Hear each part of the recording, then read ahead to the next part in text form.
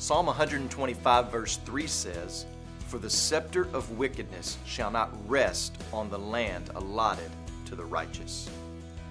We read that the scepter of wickedness shall not rest on the land allotted to the righteous. The fist of the wicked shall not remain or abide.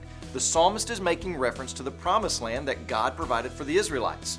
The allotment or portion was to be the inheritance of the Israelites. And this land was a major part of the covenant that God made with Abraham and the ensuing 12 tribes of Israel.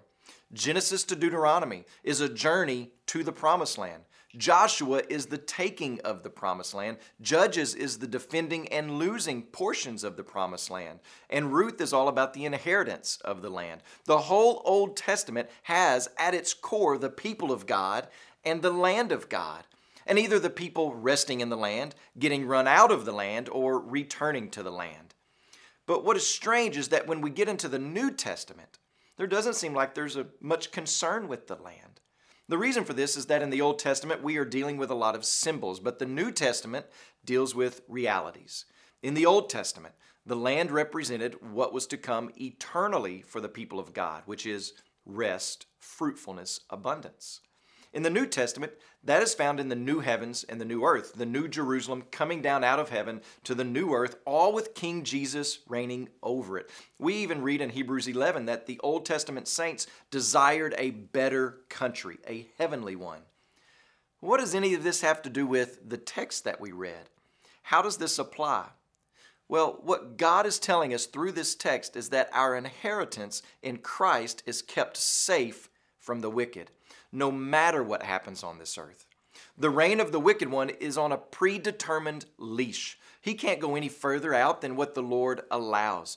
And we can spend a lot of time worrying about the direction of our world, our culture, our country, but we must remember that all of it is temporary. And the enemy will not extend any further or any more intense than what the Lord allows, so as not to jeopardize our inheritance in heaven. It may have looked like Satan's wishes were coming true when Christ was dying on the cross, but it was really serving God's purposes of redemption. The rejoicing of the devil, the rejoicing of the wicked was short-lived, only 3 days, and then they had real trouble on their hands. A resurrected Savior, a death defeater, and Satan stomper, a sin crusher, so that the reign of wickedness could not endure. Jesus himself said in Luke 22 when he was arrested to those who came to arrest him, "This is your hour and the power of darkness." It's limited. It's restricted by the sovereign hand of God to serve the saving and glorifying purposes of God. Our inheritance, though it looked like there would be none once Jesus was in the grave, our inheritance was triumph over his foes. A new king sits on the throne of David, a righteous scepter, a more powerful fist. Therefore, we can respond to God's word in the highest of confidence. We go into the world not wondering if we're on the winning side, but knowing it. Our inheritance is secured from the wicked. When you pray today, please remember Jimmy Walker and his family, our missionaries in the Philippines.